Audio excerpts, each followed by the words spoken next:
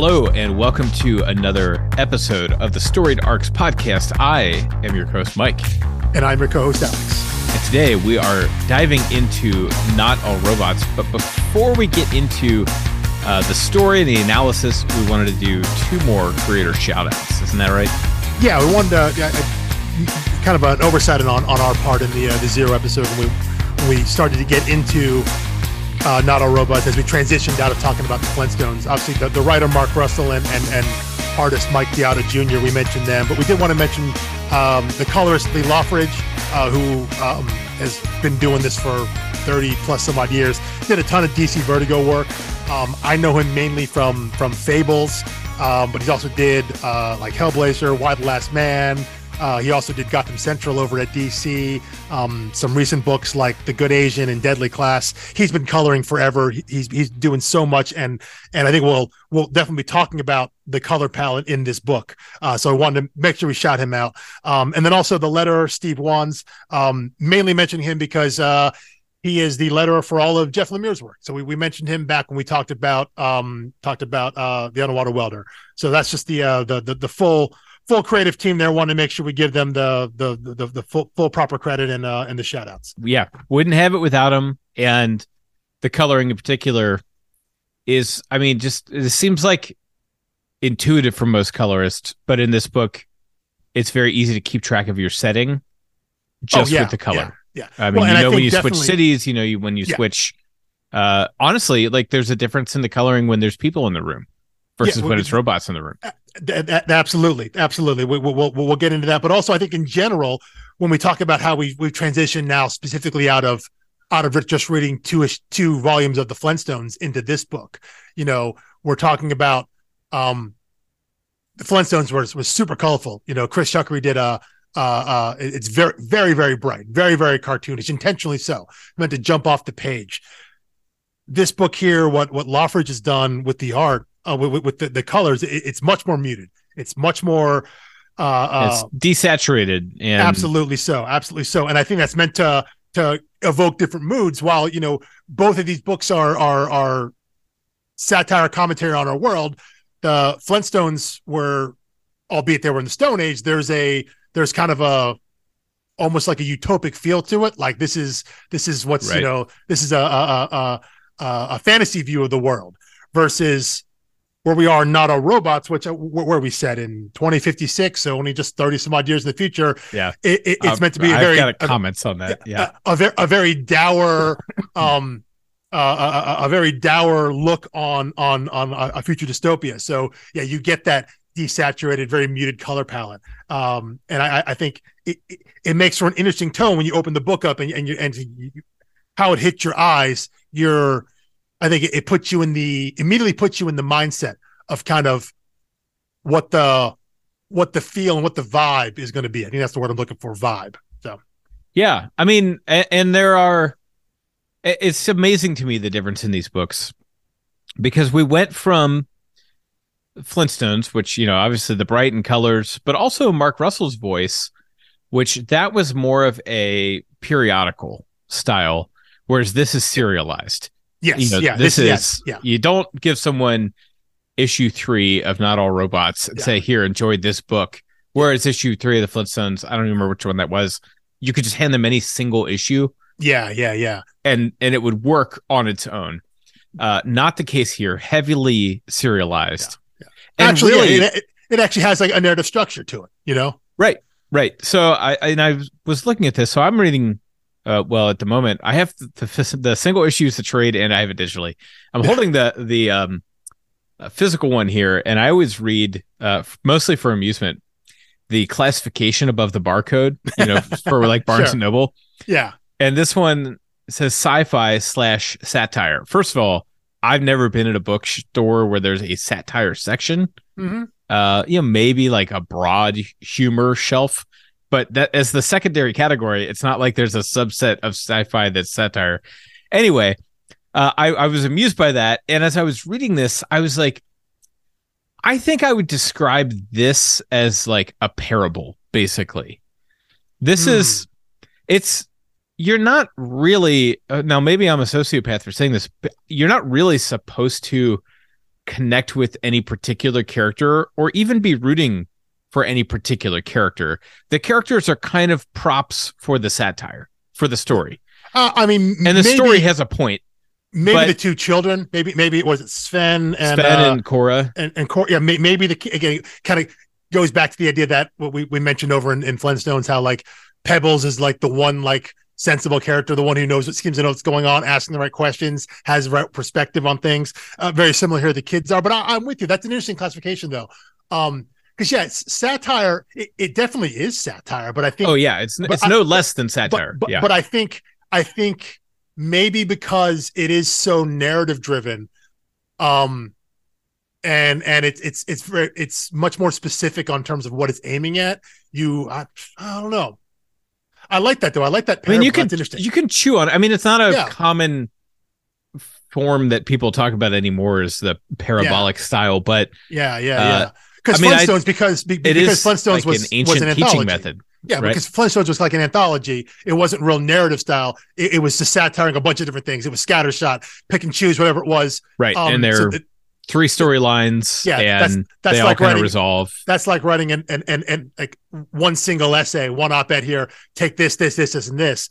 Versus here, where it's the whole structure of it, the whole narrative structure of the plot beats, story beats, everything about it is meant to reflect a very specific meaning in time and place. So I like that. That's and in Flintstones, I think the other wrinkle is that in Flintstones, on any page you open, I can tell you who the good guy is, and if there's an antagonist or a bad guy, I can tell you who that is. It's pretty clear. And here, I object to things that Slice-a-tron says, but I'm not sure Megan is entirely correct about everything. Mm-hmm. And Crush Lord the host also has so it's like I guess because I'm a human, I naturally gravitate more toward Megan's position because she's pointing out the absurdity of the ruling class, which we'll get into all of that, but I don't think it's crystal clear. Like when they're at home with the family and the dad is patronizing, saying like, we got to support our robot and, cheer him on and, make sure he had a good day, prepare an oil bath for him or whatever.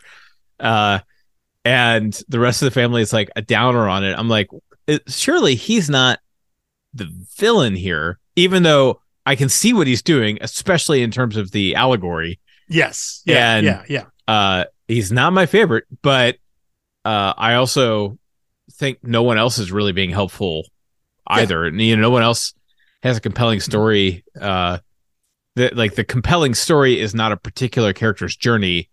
It's the setting and kind of the commentary being baked onto our current world. Yeah. Well, and then, even then throughout the story, then it flips even further because now we're talking about humans versus robots, and then it becomes robots versus newer robots. While still being against humans. Yeah. So that's a good point.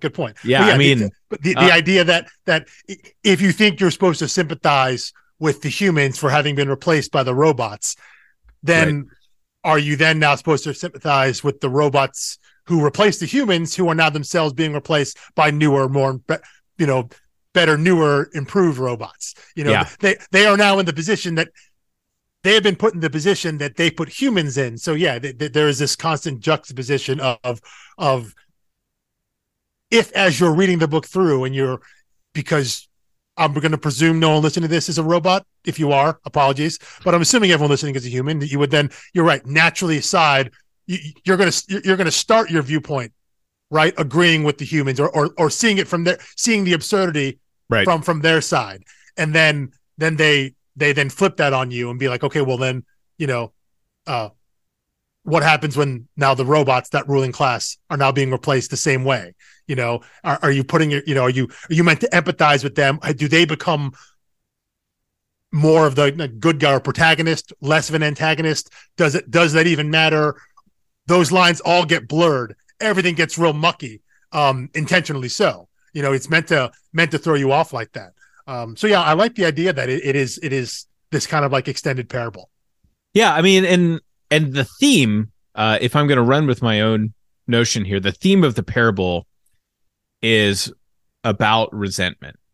and mutual resentment and how unproductive it is. And there were two quotes that came to mind as I was thinking on this theme. I'm just going to drop them now and we'll see if they come up later. The first one, and I cannot find the definitive source on this. It's attributed all the way back to St. Augustine, but I can't verify that. There's also more modern attributions. But the quote that I've used many, many times in my life is that resentment is like drinking poison and waiting for the other person to die. And I mean, that's Not All Robots in a nutshell. Mm-hmm. I mean, yes. Everyone is bottled up, suppressed resentment. The humans resent the robots resent the humans, then they resent the newer robots, and who also resent the humans. Yeah. Who also resent the humans, right. And it causes everyone to get territorial. And that's, I mean, the problem that Mark Russell's addressing. The second quote is from Dale Carnegie. And he said, "Our fatigue is often caused not by work, but by worry, frustration, and resentment." And when you think of, now I'm blanking on the family's robot. It's Razorball. Razorball, yeah, that's his original name. Right. Razorball, as we learn, is very frustrated with his work, not satisfied in his employment or feeling fulfilled or anything like that. And it's not the work itself, at least not at first, but it's his worry, frustration, and his resentment that's growing inside of him that poisons every other part of his life. And you can even tell when he's talking to his friend about like a robot uprising at work, and he comes home and he's like, "Hey, how was work?" And he sees that Orlando is wiped out. He's like, "Actually, it wasn't that bad today. Yeah. It's okay." Yeah. Okay. So how many times did you laugh out loud when you were reading this? Several, but in kind of a, not like in the Flintstones way where things are like really laugh out loud funny. There's a lot of, I think for me, there were a lot of like, yeah, no, there's a lot of, ooh, yeah, there's a lot of chuckling and maybe 3 like real knee slappers. Yeah. But then I think for me, there was a lot of, anytime it was a big laugh, there was kind of an immediate pullback. You're like, ooh, like that's funny. I get that, but that's also like that's really pointed, really specific, and maybe a little dark, maybe a lot dark. I actually think that's one of the great magic tricks of Chris Chuckry's work in the Flintstones, is that I think some of those were actually really dark if you sit on them for a while. Yeah, but you had the bright colors to distract you, and you just kept moving, and then the story, would release it. There would be, the theme of Fred treating his daughter in a sexist way, getting called on it, and then you move on and it never comes up again. Yeah. And it's like, oh, that one kind of made me squirm a little bit, but it's over and we're not coming back to it. Because robots. Because the next panel, the next page, there's some great sight gag or some funny sign that right. Steve Pugh drew or whatever it is. Yeah, that's just such a barrage of input there, that a lot of, you get some big monologues, maybe they hit, and then next panel, like a sight gag, like someone gets eaten by a dinosaur, whatever it is. There's something funny there. Yeah, but Not All Robots is you're sitting with those. You're sitting with those moments that are kind of funny and then really dark, and there's no escape. Okay, So the biggest laugh from me was when they finally get their new robot. The family does, and it looks like Grandma. And you find out that he couldn't afford the ad-free version.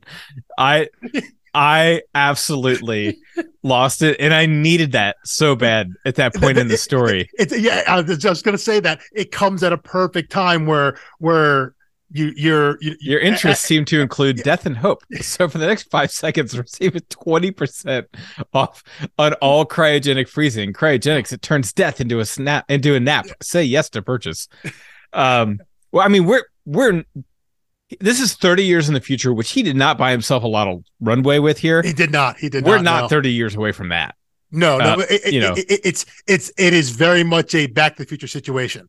When we're talking about going, yes. How many years in the future, and be like 30 years seems like a long time. but it really isn't in the grand scheme of things, not that far. My shoes still do not tie themselves. At the same time, though, I think part of that is I think they wanted to, they clearly didn't want to throw it so far in the future, like 21, 22, where there's no recognizable like human infrastructure, I think. And so I think you're kind of caught in this weird spot of it still wants to feel relatable, you know? Right. And to be clear, the difference is like the robot thing. You know? Back to the Future, I think, meant for it to be like, this is what we think it'll be like in 2015. Yeah. This is like, okay, this is like a Ghost of Christmas Future thing. It's like, if we keep going this way, it actually could be this in 30 years. And that's true. That's a good point. So this is like he's not saying this is what the 30 years is going to be. He's like saying this is like the worst case scenario of the 30 years in the future. Right. Okay. This is, point. If this Ebenezer Scrooge continues on his ways. Yeah. Okay. I use that analogy a lot because it's just one of the greatest storytelling devices ever invented. And speaking of storytelling devices, we're all over the place, but I got a lot of notes here. If we compare the evolution of Mark Russell as a writer here, now we're getting into the first pages of the book. Mm-hmm. Compare the half-hearted framing device that opened Flintstones with the masterful framing device of Talking Bot, which is supposed to be supposed to be Talking Bot. Yeah, Talking Bot. Yeah, he unloads everything you need about the world building and the central tensions in like 3 to 4 pages. It's and I didn't feel like condescended to. Yeah. I mean, that's my dream. Like, I hate, there's, I just saw someone else talk about this week. Did you ever read N.K. Jemisin's Broken Earth trilogy? I have not, no. Okay, so they're supposed to be really, really great. It's my wife's one of her favorite series. She swears I'll love it. I've started the first book 2 times, and I get so frustrated because the world building is so slow, and you have such a small keyhole to look through.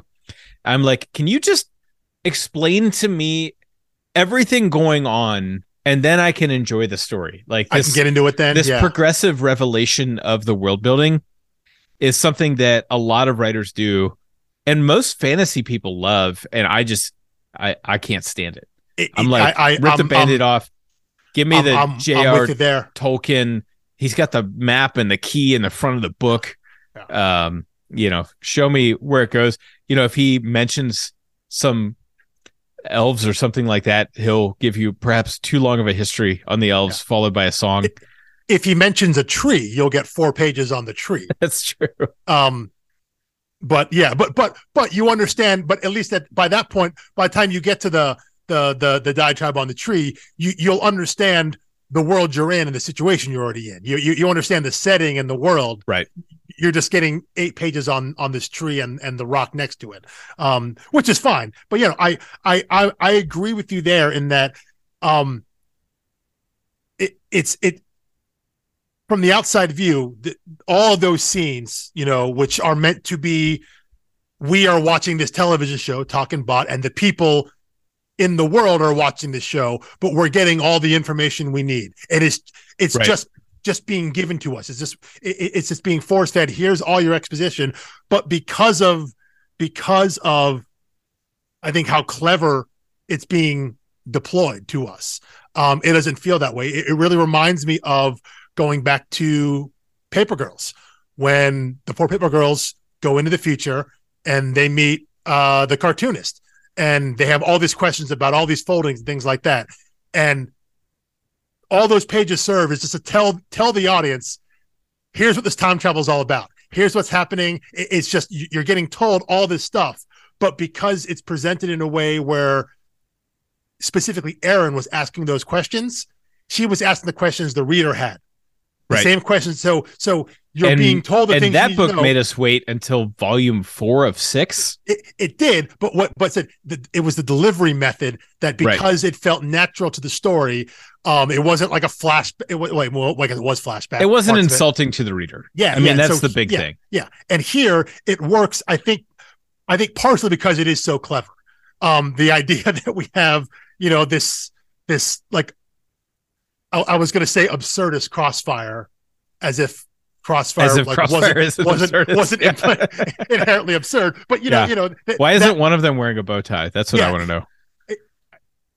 If oh my god, if the robot had been wearing the Tucker Carlson bow tie, the purple that would have been Slicetron. Yeah. If Slicetron had been wearing a bow tie, that might have been like a hat on a hat, though. Like that might have been a little bit too far. Yeah. But the fact that it is in this very over the top absurd way, and that we are watching, and a lot of times we are reading these panels, and then especially later on, when we pull out of those panels, we see that the family is watching them. Donnie, the dad, especially, is watching. That they're seeing the same things that we're seeing.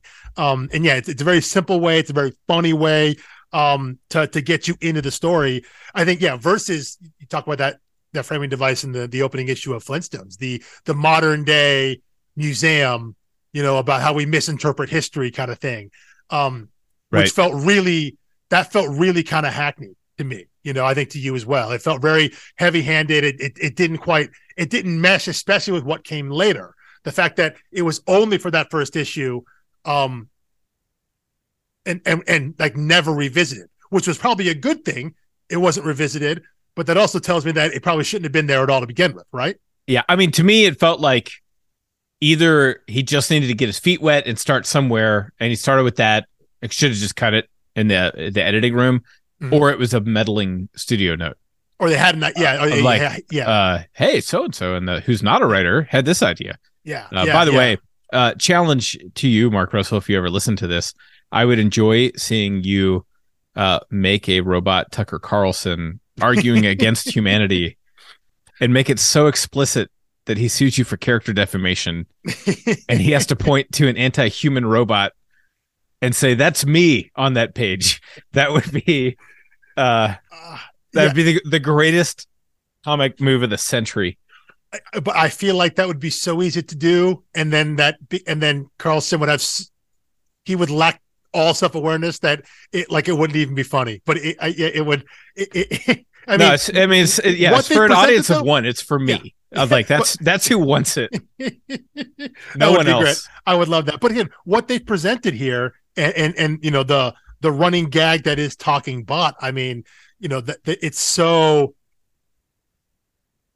Like I think it goes back to some of the things we talked about in Flintstones about how some of the commentary, some of the satire is subtle and it's background stuff. It's maybe something in something that they drew an offhanded thing, and then some of it's like super obvious, right? It's like we're not trying to hide what we're commenting on. We're not trying to hide what we're skewing. We want to put it on Front Street and make it very obvious, very very clear to the reader that this is the thing you think it is, And I think something like Talking Bot and making it that way is meant to be. You're not meant to think like, well, what kind of show, what kind of program is this? You're not. It's meant to be that overt, and I think that's part of what makes it work. Is the idea that he's not trying to hide anything. It's like being so upfront about it, being so overt with it, allows everyone to be in on it. Exactly. And since so I read the series when it came out, and then I read it again in trade twice. And like halfway through this time in trade, I was like, the name, Not All Robots, clearly riffing on the male Twitter trolls reacting to Me Too. Yeah, not all men. So we'll get into that. But so much of this feels like more of a commentary on race relations in America. So to me, in the episode of Talking Bot, is that what you're talking about? Because it's humans versus robots, which is like people who look like us, people who don't look like us. I'm assuming that's what you're going with that. Well, I mean, so to an extent, so you have, the host, Crush Lord say, while we are in no way happy about the mass suffocation of Orlando, I can't help but feel like humans are overreacting. Which is, I mean, how many white pundits have you seen, whenever there's a riot after an unarmed person of color is killed. And then you have Slicetron say, Megan, would you like to use this as a platform? Would you like to use this as a platform to make a calm plea to your fellow mammals? And Megan says, no. Yeah. Robots can murder us by thousands anywhere at any moment. How could we possibly not be angry? And Slicetron says, well, I mean, murder is a strong term. Yeah. And Crushlord jumps in with, yeah, sheesh, alleged mass murder. Yeah. To me, that all like that's not a conversation about Me Too, right? Well, that one I think specific. I think you're right there because there is the idea of okay, well now we've had this incident, quote unquote incident with the Black community, so we are now going to bring on a Black pundit to say, hey, you should be telling your people to calm down. They shouldn't be doing this, and that happens so often. I think you're definitely right. It never happens to white fan bases after a sports game.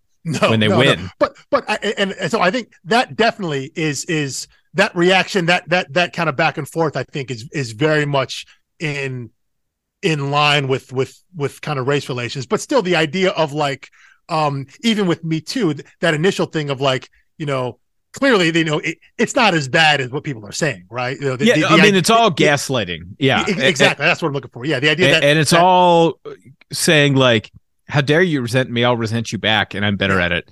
And then my favorite was, well, my favorite, the one that made me really cringe was when there's the riot going on and the robot says, I mean, we're talking Orlando here. It's not like these people were angels. Yeah. Which is just like straight out of like that is the pundit textbook of go after the victim. Yeah. And dig up whatever you can on them and just convince people like, you weren't going to live that long anyway. You had a shorter life expectancy. Yeah.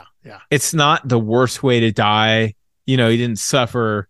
And it's not like they were good people anyway. Yeah. And, you keep rotating through all those points long enough and you can soothe the conscience of people. By the way, I almost tweeted this at Mark Russell. Maybe I will by the time this comes out. How is the user unfriendly t-shirt not like the top merch item available on his Twitter bio or website or wherever? AWA's got to get on that merch, right? They gotta get that out there. They're only charging $10 for all their all of their trades. I don't know if you noticed this. I forgot to call this out when we were doing the Zero episode, but on the inside cover of Not All Robots, they've got a list of all their major titles, and you can see $9.99, all of them. Just a beautiful thing. Like, what? Which story can you not gamble on for $10? Yeah, that's why Image their number ones are all that way because they want to get people in. They know there's value there. But yeah, no. Get on that merch. People are going to buy it. Because that'd be a great shirt. Sadly, the wrong people would buy it. Probably is my suspicion. Yeah, which is probably why it doesn't exist. But that's probably right. The wrong people are going to buy wrong stuff anyway, so you might as well get rich, Mark. Yeah. Yeah. But the should we go character by character or just keep going beat by beat? I mean, I don't know the best way to go. I mean, that's exactly how I feel because yeah. I then, the next thing in my note is talking about Razorball, and I feel like you can knock him out in 5 minutes. He's the grumpy worker. Yeah. I did nervous laugh, but actually laugh out loud when he storms into his room and the dad's like, hey, buddy, everything all right in there? Everything's fine. Leave. Yeah. So what are you doing? What do you need all those weapons for? Snowball is in a play because he has to be called Snowball now. And he says, oh, okay, then. And he goes out to his wife who's like begging to get, she's like, this robot is going to murder us. And he's like, he's in a play. At that point, I can't tell if the husband is like, we're all going to die. Maybe if we're nice to him, we won't, but there's no reason to alarm everyone. Or if there's no way he genuinely believes that he's making all those weapons for a play. I don't know. It's clearly willfully deluded.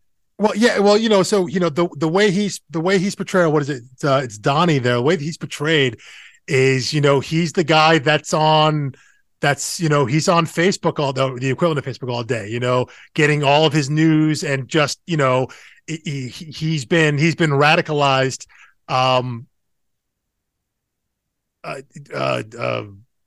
into I want to say against his own interest there, against humankind there. He's been radicalized for the robots. I think he's meant to be that completely over the top person. So I don't think he's meant to have that self-awareness of like, this guy's probably going to kill us all, but let's just go with it and delude ourselves. I think he's like, no, he's really trying, I think he's meant to be that oblivious. I think he's which certainly explains where the kids are. And they're and his wife as well. Yeah. And by the way, the other thing that my completely scattered notes have highlighted to me, and this was the other thing with the race relations and police brutality, was the glitch rate. Yeah. Them pointing out like, hey, at any time one of us could just die when, and the robots minimize the glitch rate. They're like, look, you're not talking about all the good robots do, right? Yeah. And that's the not all robots line. Yeah, exactly. It's like when they're talking about the glitch rate. Mm-hmm, it's like, sure, we could often kill you, but what about all the good cops? Yeah, exactly. Is exactly the vibe I was getting there. Mm-hmm. But yeah, no, I think it is interesting that he talks about. I mean, we'll get to this. There's a letter in the back. I think it's in the back of the collected edition. Yes. And I think it was actually included in the back of the first issue, where Mark Russell has a letter talking about, the origins of this story. And yeah, it comes specifically from Not All Men, from the idea of toxic masculinity. And I think he mentions the idea of like, he talks about like carjacking, right? It was like, if you're trying to point out, hey, if you're trying to minimize all these cars being stolen by saying, hey, well, what about all the people who aren't stealing cars? Right. More people aren't stealing cars than are. So all these cars that have been stolen isn't a big deal. But yeah, that's the exact quote is, who would respond to a carjacking by pointing out all the people not stealing cars? Yeah. Yeah. So, but the idea that him taking, and I think what I have in my notes here is it's in the same vein. What I wrote is, and I think what you're getting at, it's the same vein as All Lives Matter, as that retort being to, said Not All Men was the retort to Me Too. All Lives Matter was the retort to Black Lives Matter. And I think that is what you're seeing there. I think maybe that's just more evident because we're talking about humans and robots and the different kinds of robots. And it's it quite literally is very superficial in terms of what you're seeing. Right. You can easily graph that on there, but I think it's all, it's like he's taking all of that resentment, which I think what you said earlier, he's taking all that and throwing it into one pot. And it's just kind of what you're getting out of it. You can see the parallel to Black Lives Matter, to Me Too. You can see these different things, and they're all kind of, they're all mixed together. And maybe it just depends on what your experience is. Yeah. Yeah. There's no question that the robots here are white men in America. Yeah. And sometimes the issue is the whiteness and that privilege, and the other times it's the toxic masculinity. It's the maleness. They're both in the crosshairs. And I wonder, maybe someone else reading this, maybe like specifically a woman reading this, would see it coded, would actually see it. Maybe they read it coded more towards Me Too. Maybe because. And I got the impression that I was supposed to. I mean, that was what shocked me with his letter. Is that I intentionally decided not to read it and color my reading. I wanted to read it with whatever interpretive lens occurred to me as I was reading, and then go back and read it again after reading his letter.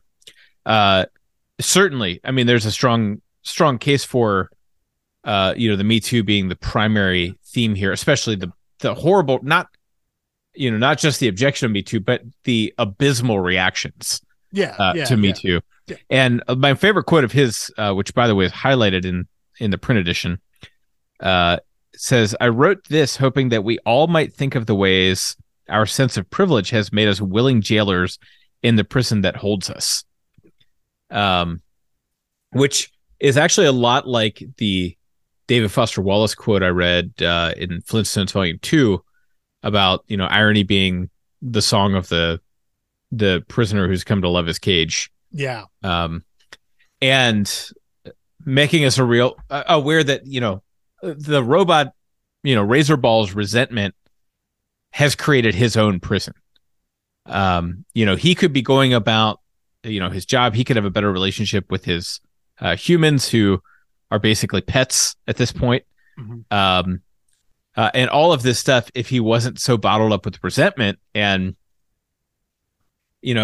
on the other hand, from the human side, I don't, maybe the message to the kids or something is they could have a more harmonious relationship if it weren't for their resentment. But I think he's also showing the absurdity of just going along with it because of Donnie. Mm-hmm. So, I mean, that to me is the complexity of it is, and I'm not sure every little thing is supposed to say something as much as it is he's creating an experience. Yeah, and I think that's kind of what I was trying to get at, the idea of whether you know it or not, your how you come into the story, what your viewpoint is going to affect what you take out of it. Like I said, I think the fact that you're a white male and I'm a non-white male, I think we're going to read this and I think we're going to see it coded more in through a racial lens, because I think right. it sticks out to us. That's what I'm saying. Maybe if we gave this to, maybe a woman who reads this, maybe sees more of it in specifically the Me Too, because that's what they, that maybe that's the lens that they view it through. It kind of, it reminds me a little bit of like the power of what the X-Men are, which is just the idea of it's the minority metaphor. And depending on where you're coming from, it's coded to you in a different way. If you're a person of color or something like that, you're going to view it through a racial lens. If you are a member of the LGBTQ plus community, you're going to view it through that lens. If you're a religious minority, like you're Jewish or Muslim in a Christian dominated country, whatever, you're going to view it through that lens. And those are all valid because it's set up in a way where you can identify each of those aspects. And I think what he's done here, what they've done in this book is created a situation, a just kind of an overall umbrella of, you can see the I don't know what I'm thinking about, you can see the inequities of kind of the mistreatment and the biases any way you're coming at it. You can see the Me Too aspect of it. In the way that women aren't believed or listened to, in the way that they are shot down and discredited. You can see the fraught race relations in the way that the robots and the humans interact. It's all there for you to see, and I don't think it's meant to be a right or a wrong way. Like he's not. I don't think he's saying that this is a allegory for this type of discrimination or this type of situation. I think he kind of put it kind of all in one stew. The genesis being that initial hashtag in relation to Me Too, but I don't think he's trying to do a specific. This is specifically about that. It's about putting all those things and everything that kind of society had been going through at the time that he was developing and writing this, and 2019, 2020 kind of thing, all those things, how fraught everything was, throwing it all in there. So you can kind of see a reflection of any number of those, depending on what your viewpoint is or how you decide to look at it, Right. I mean, and I think, yes, 100% on all of that. And even as you were saying that, I was starting to just go through the same arguments that I just went through with Slicetron and Crush Lord. Mm-hmm. And if you sub in a male employee who was sexually abusive at work, the arguments would have been exactly the same. Yeah. And I think the point of the book is not even about those, it's about the response to those. Yes. And it's about the defensive, toxic, trying to flip it, or trying to deflect by saying, sure, those things will happen, but on the whole, you have it pretty good, with the arrangement we have, with me in charge. And, I think of the Razorballs and the old generation of robots in a lot of ways as being like the and I don't like speaking in broad strokes like this, but like the non-college educated white men who feel like, oh no, I'm losing my job, I'm losing power in society, and they operate from a scarcity mentality. Yeah. Because they can't see anyone else do well, because if you do well, you're taking it from me. Yeah. Which is not how the world works. Because the way it used to be, the way that my dad and his dad, you could do what I did and make a living with it. Now I can't, which means someone's taken it from me. Not that simply the world has advanced and things have changed. It's because, well, if they could do it back then, back in the day before we had all these other changes that they think have affected their situation, when really it isn't at all. But right. Yeah. I mean, and they're looking for something to blame as to why their station in life isn't what they think it should be, because it wasn't what their father was and their father was and their father was. Yeah. And so and that's where my mind went with the Razor Ball. Mm-hmm. And I think it's impressive because it's definitely a criticism of that. Yeah. But I also think there's a stroke of empathy in there. Like, hey man, I get it. Yeah. But when Donnie goes and tries to talk to him and says, but I know what you're going through. Mm-hmm. The others, well, there's no other way to put it. They're afraid of you. But I know what it feels like to be replaced, to feel inadequate. And Razorball says, I am not inadequate. I am the robot of this house, and I'm worth more than the rest of you combined. Yeah. Like, isn't this like, it's like Huck Finn's dad talking. I mean, it's like who, in my understanding of Mark Twain, Huck Finn's dad was supposed to be the reverse of the American dream, because he sticks a newspaper down in front of Huck and tells him to start reading it. And Huck starts reading it. And his dad is just appalled. He's like, oh, they taught you to read. They totally ruined you. Like, because it was basically like, you think you're better than me? How dare you be better than me? And, at that stage in our country's history, the American dream was for your kids to have it better than you had it. Yeah. For your kids to have a better education, have a better life, have better earning potential, have, more safety and comfort and enjoyment and happiness. And Huck Finn's dad was like the repressive opposite of everything the country valued. Sure. And he says, I'm the only one keeping his family afloat. Don't you forget it. He's like, okay, I didn't mean to upset you. And, he says, just go away. And so he forces himself into isolation. Razorball does, mm-hmm. which is unnecessary. Like, he's got people around him who, if not love him, they do care about his well-being on some level. At this point, they care about it in a selfish way, because they feel that if his well-being deteriorates, that could have a direct negative effect on their well-being, in that they're fairly convinced that he's going to kill them. He's going to glitch, as it were. So but it would be I guess the argument would be then, had everyone been more agreeable when the arrangement started, if everyone had been on the same page to begin with, that there could have been a different relationship to this. But I guess the way I read it is that one or probably both of the parties weren't willing to do that. The kids weren't, the wife wasn't, Donnie was, but Razorball wasn't either. So if both sides, neither side thinks this is good, both of them think they're simply stuck together because they had to be, that there was no effort made to try and do anything more. There was no effort made to try and have any sort of relationship. So now when we get to the point where we are in the story, that bridge is so far burned, it's not even a possibility anymore. Right. Yeah. And I'm going to leave that at that. Yeah. Because we've nailed that. Sven and Cora, I do want to talk about. Sure.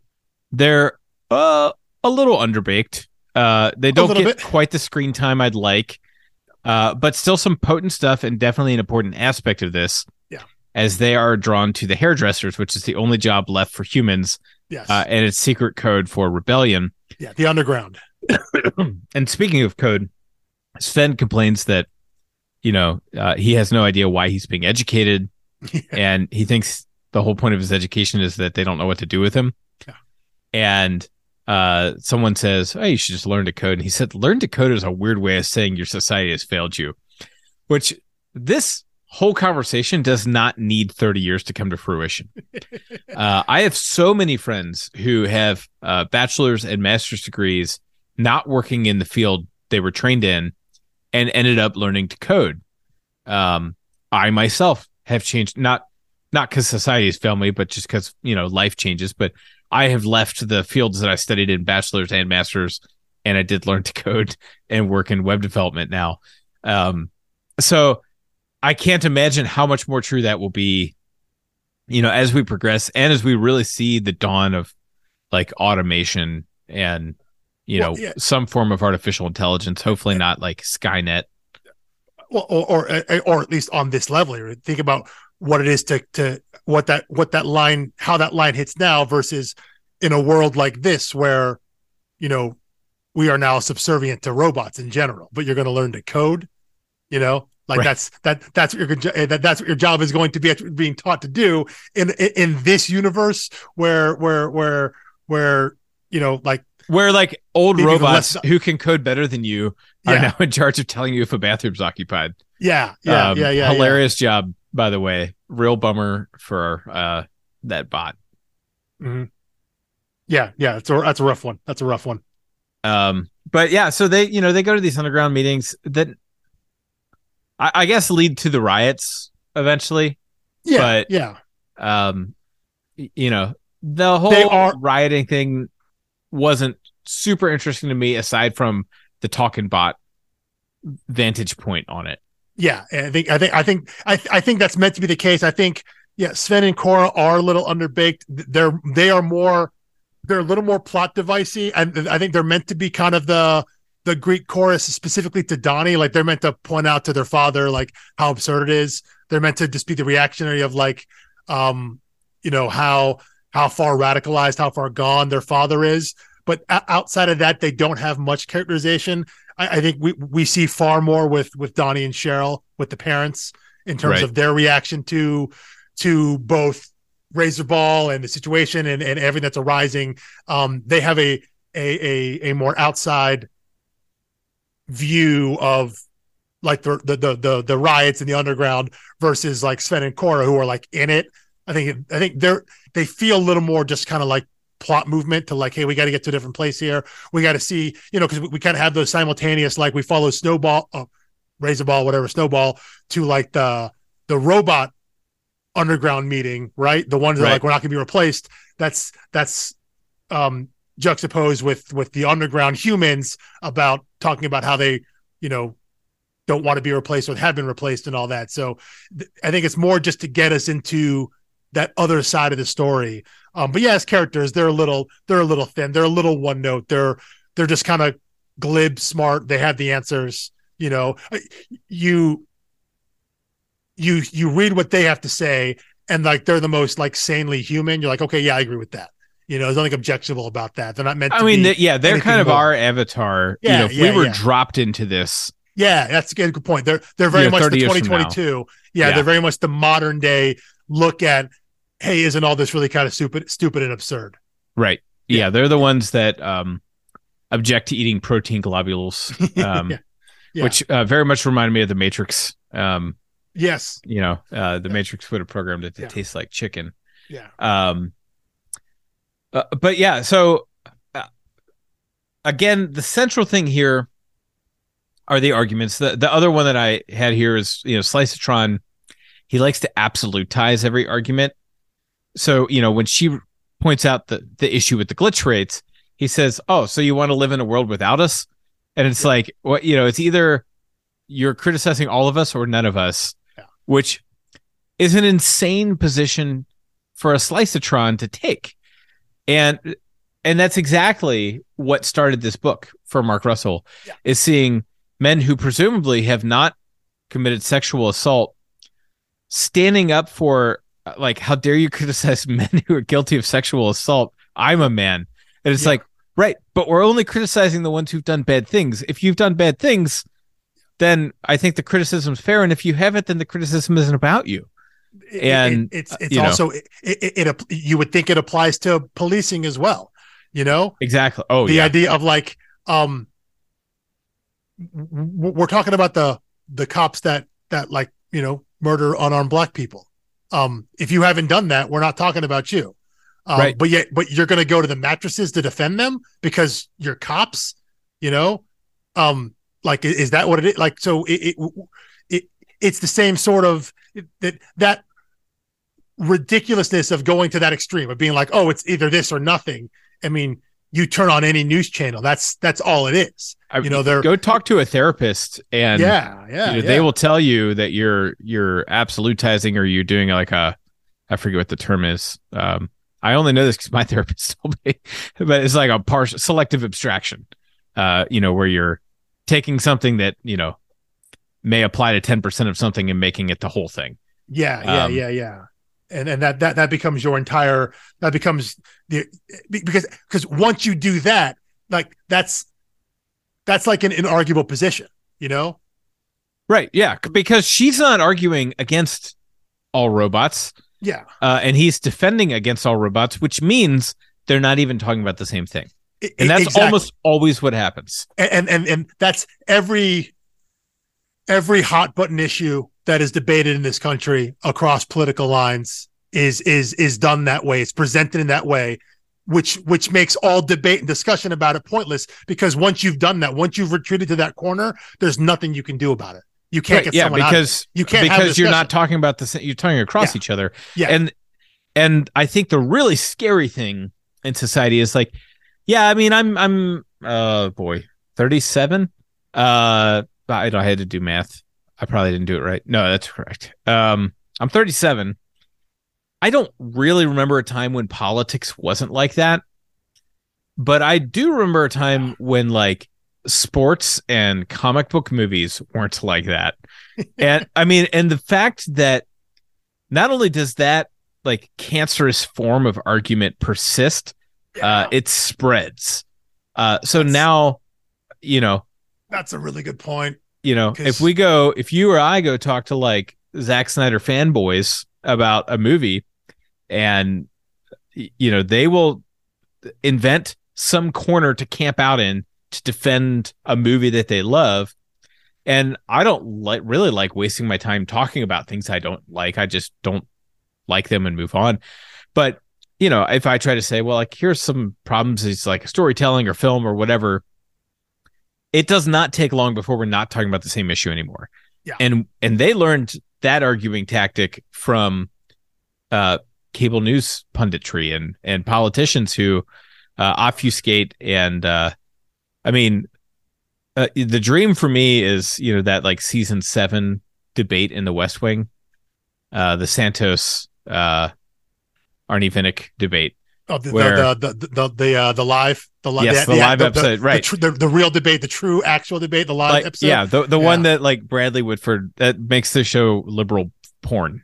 Yeah, you know, it's just like what every liberal dreams politics would be like, because there's like one issue where they agree on it and they're like, yep, I agree, can't distinguish myself there, move on. And then there's another issue where it's like, do you support this? And one of them says yes, and the other one says no, and they move on. It's like there's no middle ground on that issue, just move on. Yeah. But there's no middle ground there, but we understand we're talking about the same thing. And you know, you when you mentioned that about how, you know, it does feel like that for the vast majority of our lives. I'm a little older than you are, but yeah, politics have always been that way. But yeah, when you start talking about fandom, like the first thing I thought of was like you mentioned, you know, comic book movies and things like that. And then the first thing I thought of was like, yeah, Star Wars wasn't this way, but now this is what Star Wars is. Like the debate, the discussion of Star Wars is the discussion of any other topic. Because you're right, the same tactics that are used on the worst cable news shows, on the worst presentation of discussion, right? The worst presentation of debate. You know, that's not actually debate. The difference is it's all filtered down to everything. It's filtered down to every aspect of life, of culture. You know, sports are that way. Movies, music, anything is that way. Any fandom is that way. and that's really kind of sad. But entirely I accurate, think entirely true. The sad and ironic twist in all of that is that the thing it's all based on, which was, talking heads or even political stump speeching or debates or whatever, are primarily modes of entertainment. Yeah. And it's entertainment that keeps you around by pissing you off or making you feel vindicated and validated. Yeah. And, as a serious rhetorical device, our society has adopted entertainment as its strategy. We've conflated those two things together. The idea of what we're watching. Yeah. It's like sports talk radio is the same way, right? It's if you, you take a hardline stance because the people that agree with you are going to keep listening. And the people that disagree with you are going to keep listening so they can yell at you. Like we are in a heated quarterback controversy right now at the University of Cincinnati. Yeah. And if you say, that wasn't a very good looking pass on that play, 3 other people will immediately jump on you and be like, oh, so you think backup quarterback would have done it so much better? Yeah. And it got to the point where the first basketball game came on the other night, and there's this dogmatic bunch of defenders who were like, if 8 wins and 2 losses isn't good enough for you, then you could just get the hell out of our fan base or something. And I'm like, I never said I wasn't happy with that. I'm just saying, like, I don't think they're playing their best ball right now. But like the basketball team came out and people were like, well, how come I'm not going to name college players' names here, especially since that'll date the podcast. But the other fans were like, oh, I wonder why the backup quarterback isn't in the basketball game. He could surely, have a triple double. And it's like, oh my gosh, no one even now you're like just making parodies out of everything all the time because you don't know how to say anything earnest. Because that's what the discourse is. And right, the discourse is mocking, and the only one who loses is the person who's sincere or tries to move the ball forward. Then there's no room for sincerity here, and I think that's what we see in the book here. I think Cheryl is probably the most sincere character, the mother, right? She's the one who sees things clearly, but also has and she knows how to play her hand. Yeah, she unlike the kids who maybe are not that they haven't accepted, like they understand this is the world they live in, but there's still a rejection of like, going to the underground and understanding this, not how the world should be. Cheryl has this sense of like, she's accepted this is what it is, but she sees everything very clearly. Like she has that sit down with Razorball when she's basically like, listen, like, we understand what's going on here. The doors are unlocked. You're probably going to kill us. If that's what it is, that's what it is. Like she basically lays her cards on the table and be like, I'm going to be completely open and honest with you. This is what I'm feeling. This is what I feel about the situation, what I feel about you, what I think what's happening in the world. I think she is the clearest on that. She is the most sincere character because she understands she hasn't been radicalized like her husband. But nor is she, but she has some wisdom and experience that maybe her kids don't have.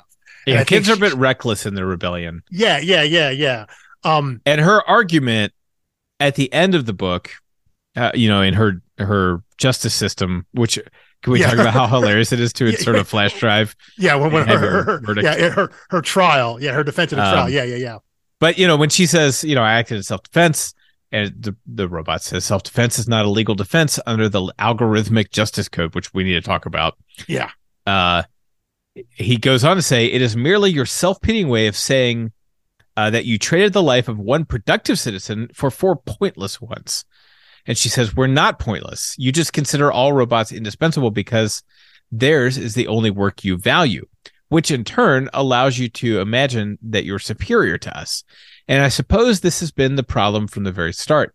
The foundational crack in civilization that has always set us against each other. And I have to turn the page. Mistaking productivity for value. Yeah. Bam. Yeah. I mean, that's you got your $10 right there. Yeah. That's like 4 panels. And to me, that's the whole ball game right there. And I think that is perhaps not uniquely, but certainly distinctly American mentality. is conflating productivity with value. Yeah, definitely. We value someone because they're productive. And by the way, speaking of productivity, the head of Mandroid sure looks a lot like Jeff Bezos to me. Jeff Bezos wearing Dr. Evil's clothes. I'm sure that was completely unintentional. I don't know what I would like better, whether it was intentional or whether it was Freudian. I don't know which one gives me more pleasure, but both of them do. But her speech here at the end is really like an underlying thing about, okay, well, here's actually the cause of all of this resentment. Is that we're mistaking productivity for value, and we assume we have this utilitarian view of all living things and people and robots based on their value, and we only factor one thing into their value, and it's their productivity. I've talked to a lot of people who have their midlife crisis or career change and things like that, and they lose their sense of self when they are not being productive in the way that they're used to being. I was like professionally in school for like basically until I was 30. When I went into the full-time workforce without, getting educated all the time, it felt like, oh, I kind of miss having the structure of the semester and the syllabus and the assignments. And I'm used to writing papers and going off and doing research. And, now I just work until 5 every day and stop. And it was a strange feeling because that wasn't the sense of productivity that I really started to value myself on.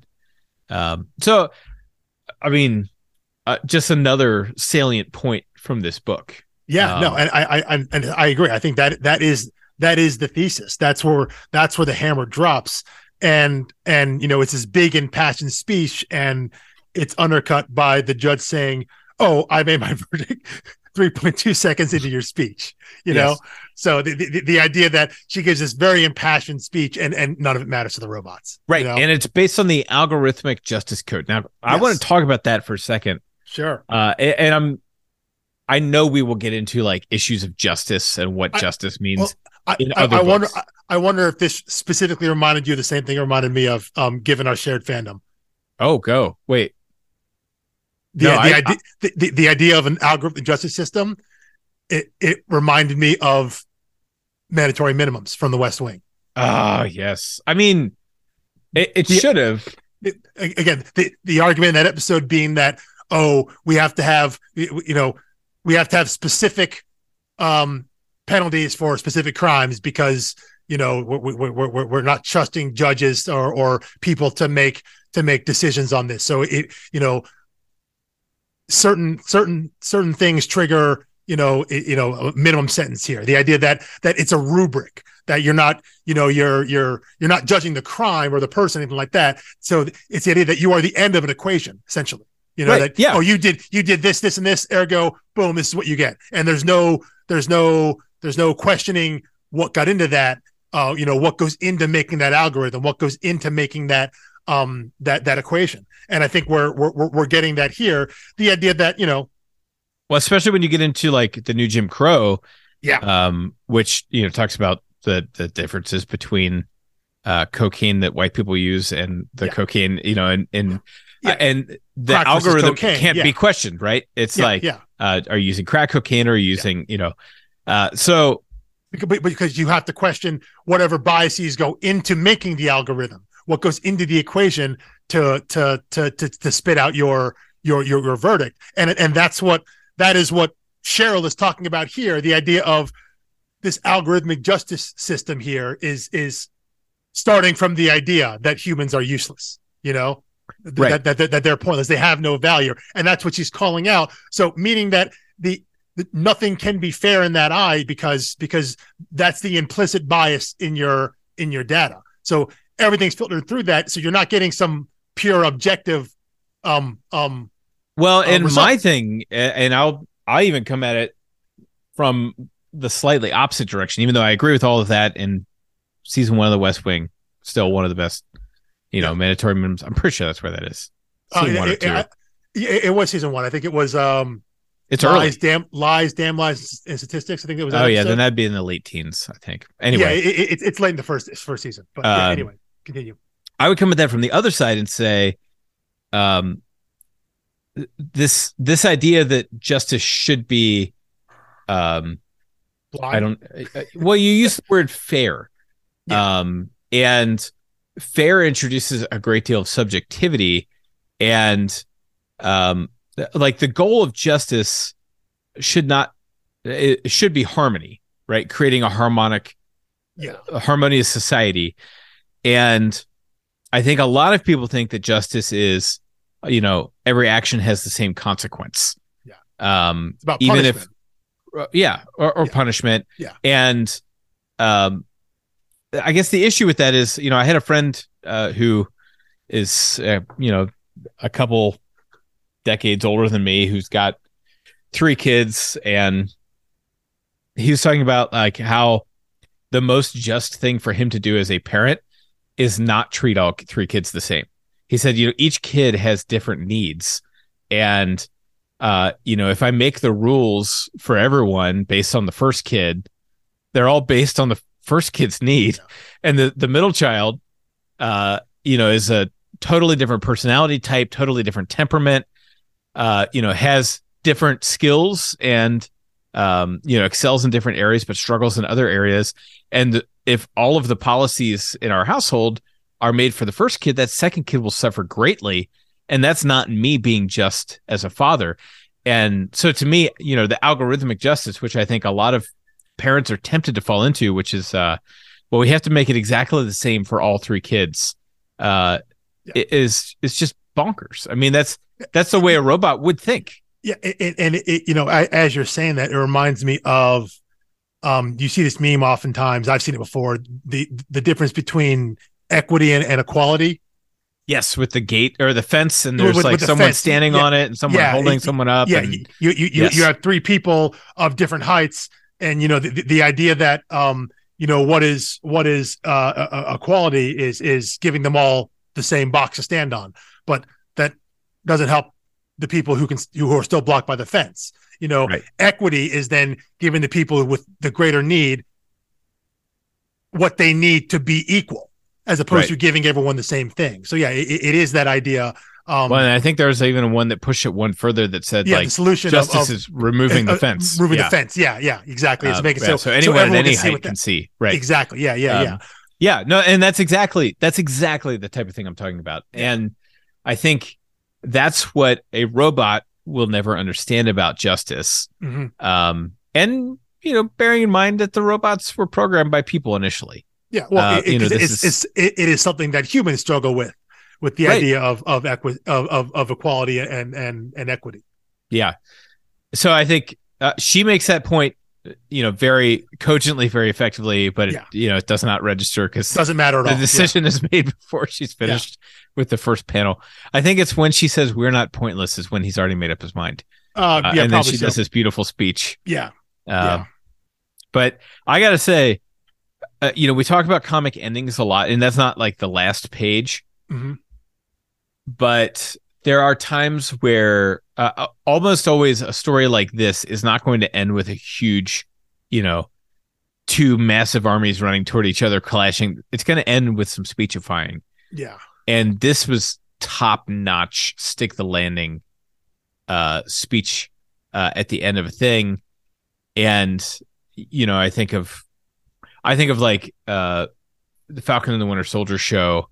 I loved the content of like Sam Wilson's speech at the end of that, but it was so heavy-handed and it was so long-winded. Yeah, that it was just like it's a near miss. It didn't. Quite it's a near miss, and it was like missing in a good direction. Whereas this was like he doesn't bask in it. He doesn't like take too long. Mm-hmm. He gets in and he makes his point, and then the story keeps moving. Yeah. And the other thing I'll say, well, also because it is this big speechifying, it is a big thesis, but it isn't actually the end of the book. No, there's more. Yeah, more after that, and she has the final caption at the end. Yes, I believe she's the one narrating. It basically has to be her. That she says, all that's left is to abandon the past before it strangles us and build something new. which is very similar beat to Flintstones. Yes. Abandon these old junky institutions that are holding us back. Yeah. And build something new. You got to question why we have these institutions. We got to question why they exist, why they persist, and are they serving their purpose, and are they staying in their lane? In Flintstones we talked about religion versus bad religion, and science versus bad science, and here it's just it's the absurdist idea of overthrowing your robot overlords, as it were. As that's your metaphor for everything happening in society. But it makes for an interesting parallel, I think, with Flintstones in terms of, like, I think just how laser focused this is. And I think something that we had mentioned in the Zero episode is that I wonder, I would have been interested to see what this specific topic, the not all men, the all lives matter, that specific sort of idea, that resentment idea, how he would have done that in a issue of the Flintstones, because they kind of talk about it a little bit, but because it hadn't been, this sounds terrible, but this is society, because it wasn't a huge societal topic. In 2016, he was likely aware of it. Yeah. And he could have called attention to it, but it wouldn't have had the traction. Yeah. Because this comes out of, again, it isn't like women just started experiencing sexual harassment and sexual abuse in 2019 when Me Too happened. That was it coming to light and being open about it.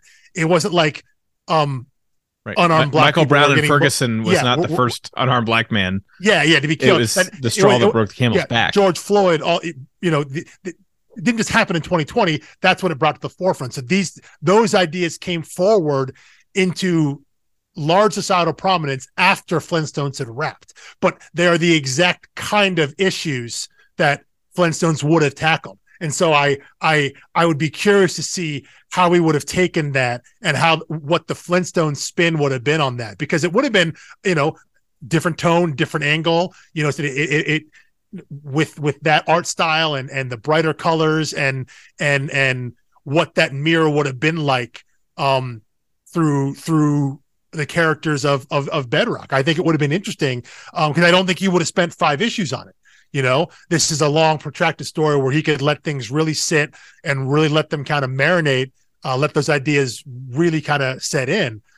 So I would be curious to see. I would have been curious to read what that Flintstones issue would have been like if he had tackled these specific topics. I think it would have been very, very, very cool to see. But but I think there's a common thread there in terms of what would have happened.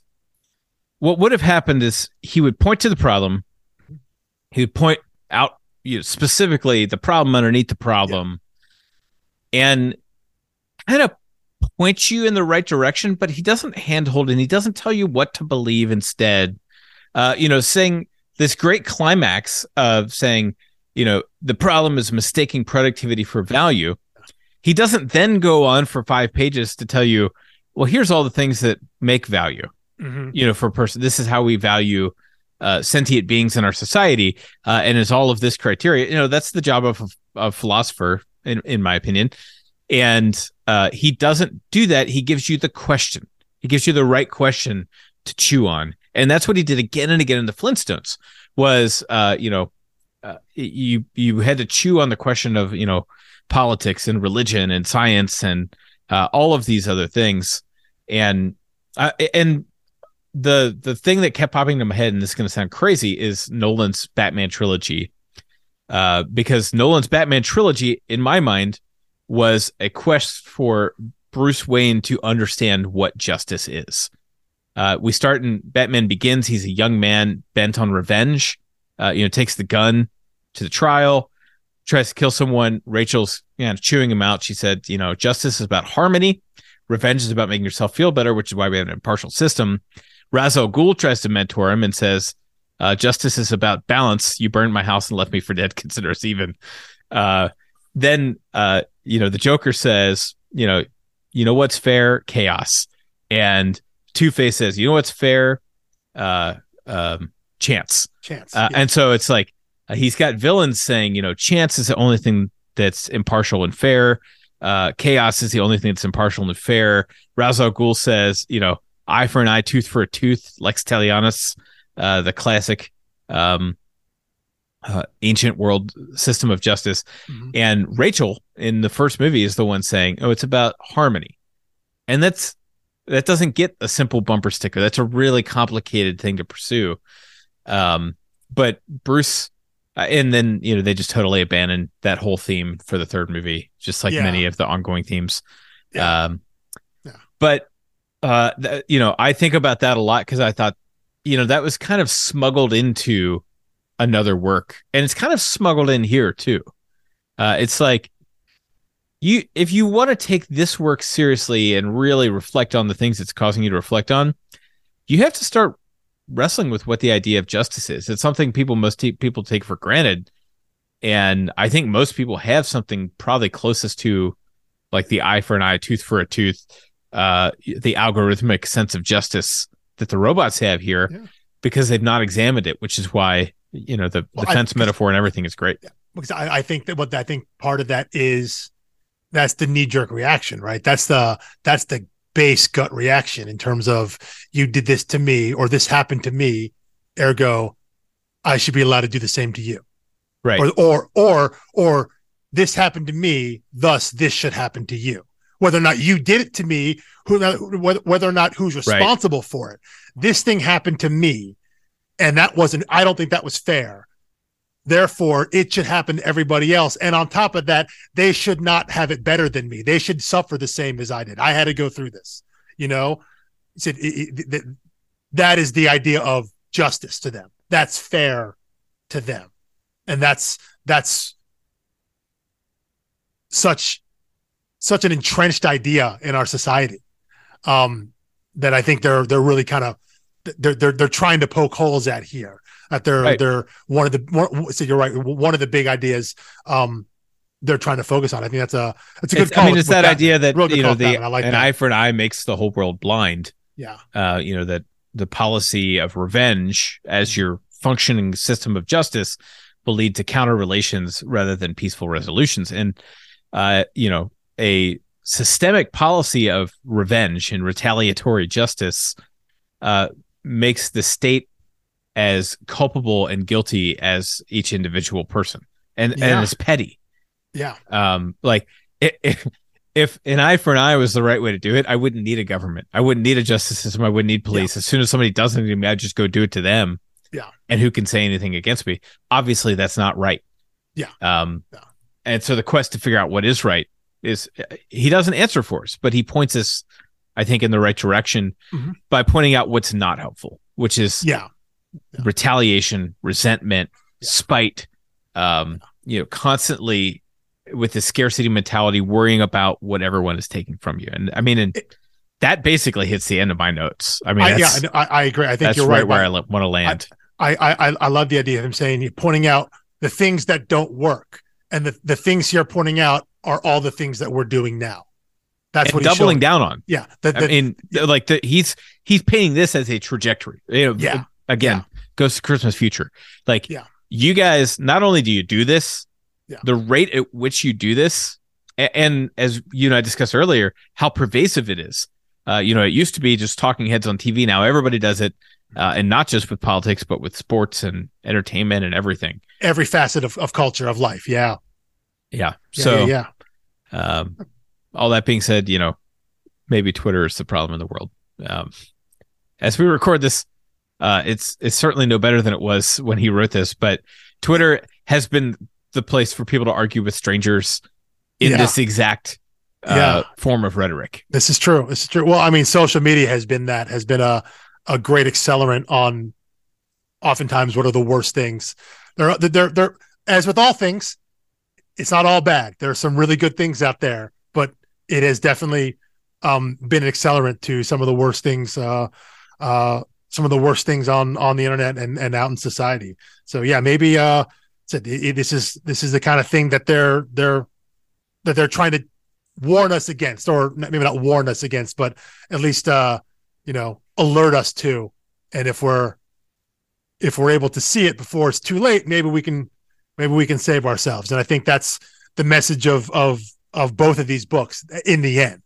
The idea that as bad as things are, there's a possibility, there's that little glimmer of optimism, right? We talked about it last week at the end of Flintstones Volume 2, right? It was the idea that here are all the bad things. We're telling you and showing you all the bad things that are going on in this society, which reflect the things that are happening in our society. But there's still a glimmer. There's that little bit. There's a glimmer of hope. There's a little bit of optimism there.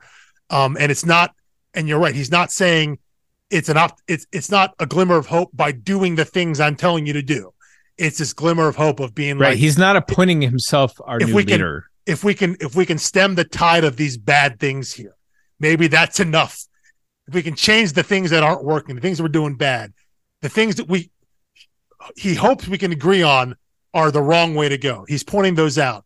If we can simply change that, maybe that's enough to turn things around and put us on a better potential track. And I think that's the kind of the big connecting point between these two books. The last note I have is as you were talking, I didn't think about this as I was reading, but as we're going through the last bit of that speech that Cheryl gave to the automated judge, talking about, mistaking productivity for value, the idea that we all become obsolete, but the idea that we resent people who aren't as economically useful as us, and that's our trap. It's a trick. That this is not the way we treat things. I was reminded of our discussion last week of that panel that Fred says to Mr. Slate. The idea of, if civilization is going to amount to anything, it's going to be because we learned one thing: to care for people who mean nothing to us. The idea that we're going to care for people and look out for people, and we're going to judge people's worth simply because they exist. Right. Not because they have anything useful to give us or we know them or anything like that. Not because they provide us a job or serve a utility like in Not All Robots, or because they're someone who's been working for us for 20, 30 years and we know them. The idea that we're going to treat people kindly and fairly, we're going to judge their worth, their value, simply because they exist. That's enough right there. Not because of what they do or what they are or what they provide to us or anybody else.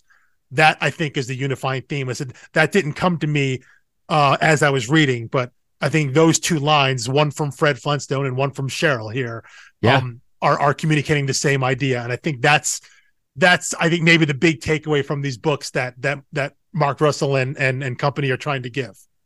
Yeah, I mean, I guess that spurred on one last thing. My favorite picket sign from the Me Too movement was, there were a lot of well-meaning people who made picket signs by saying, she is someone's daughter, she is someone's sister, she is someone's mother. And somebody had taken that sign and scratched out all of the words except for she is someone.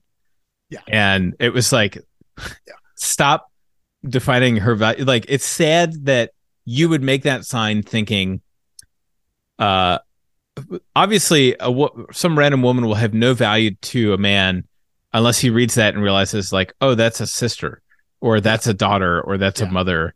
Like, only in these roles where they're relatable to me does the person have value. They're like, no, she is someone. Stop. Hard stop. Absolutely. It's like saying, as the father of a daughter, as someone with kids. Right. It's like, listen, I don't have kids. I'm not married, but you know what I am? I'm a human being. You know what? Exactly. I know I'm a person and I know people. So that should be enough to provide empathy. If that's not enough, if it has to be qualified, then you should re-examine, because maybe you're the problem there. So you don't have to say that, because that's, again, to bring it another way, that's like being like, listen, man, I've got black friends.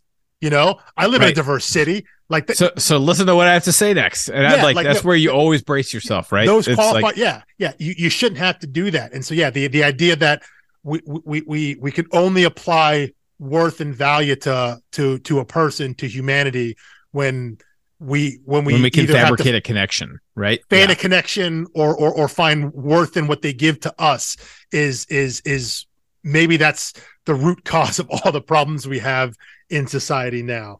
And that, maybe if we shine some light on that, if books like this can, a silly comic book about the Flintstones or about robots in the future, if that can spark some conversation, I think that'd be the ultimate goal. I think that's what someone like Mark Russell is trying to do with his books. And it's a lofty goal that,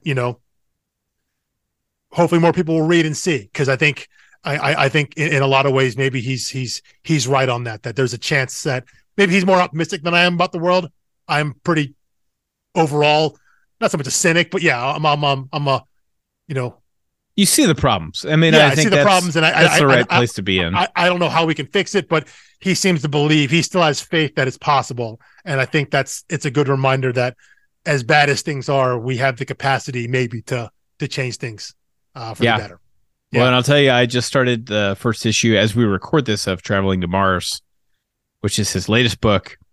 And on the back of Not All Robots is a quote from Patton Oswalt, who, by the way, has a lot of quotes out there for comic books, but has never recommended something bad.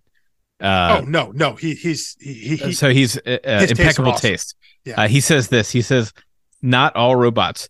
Read his new comic and read everything Mark Russell does. He is brilliant." I can't say any better after doing Flintstones, Not All Robots, and he's gifted us 2 new books since we started this project. Just read everything he does. I need to go backwards and catch the stuff we talked about in the Zero episode that was before he was on my radar. And so that's what I'll be doing this winter. Yeah, he's someone that's going to make you think. He'll make you laugh and then make you cringe. But ultimately, his books and the people he works with, they're designed to make you think. They're designed to make you look at the world and maybe question why not just we've been doing things, maybe why you specifically have been doing things the way you have been. And he's a rare case in comics right now. And it's a nice voice to have because so much of it is just it's pretty vapid superhero jaunty stuff, and that's fine. But every so often you get something that makes you we both buy our fair share of it. I can see a Batmobile behind your head. Yeah, there's a place for that, and there are a place for like incredibly serious examinations of the world. Those work as well. But for someone to come at it from a satirical side, a humorous side, something that'll make you laugh, make it a little uncomfortable, that's a rare space he operates in. So yeah, I couldn't agree more with Patton Oswalt to go read anything and everything that he has written, because he works with people that seem to get him and get the angle he's trying to go for, get the viewpoint he's trying to get across, trying to get the message that he's trying to deliver, and it works great. Yeah. All right. Well, with all of that, we will see you next season, whenever that is on the calendar. We've worked hard to schedule a few weeks out now, so I've lost track of it. But for you, it will be next week. We'll see you next week for another Zero episode and our next series. And until then, keep reading. Follow us on Twitter, Facebook, Instagram, our website, storiedarcs.com, where you can go back and find all of the series we previously covered, as well as usually a little taste of what's coming on the horizon. So be sure to check there, and thank you for listening. Peace.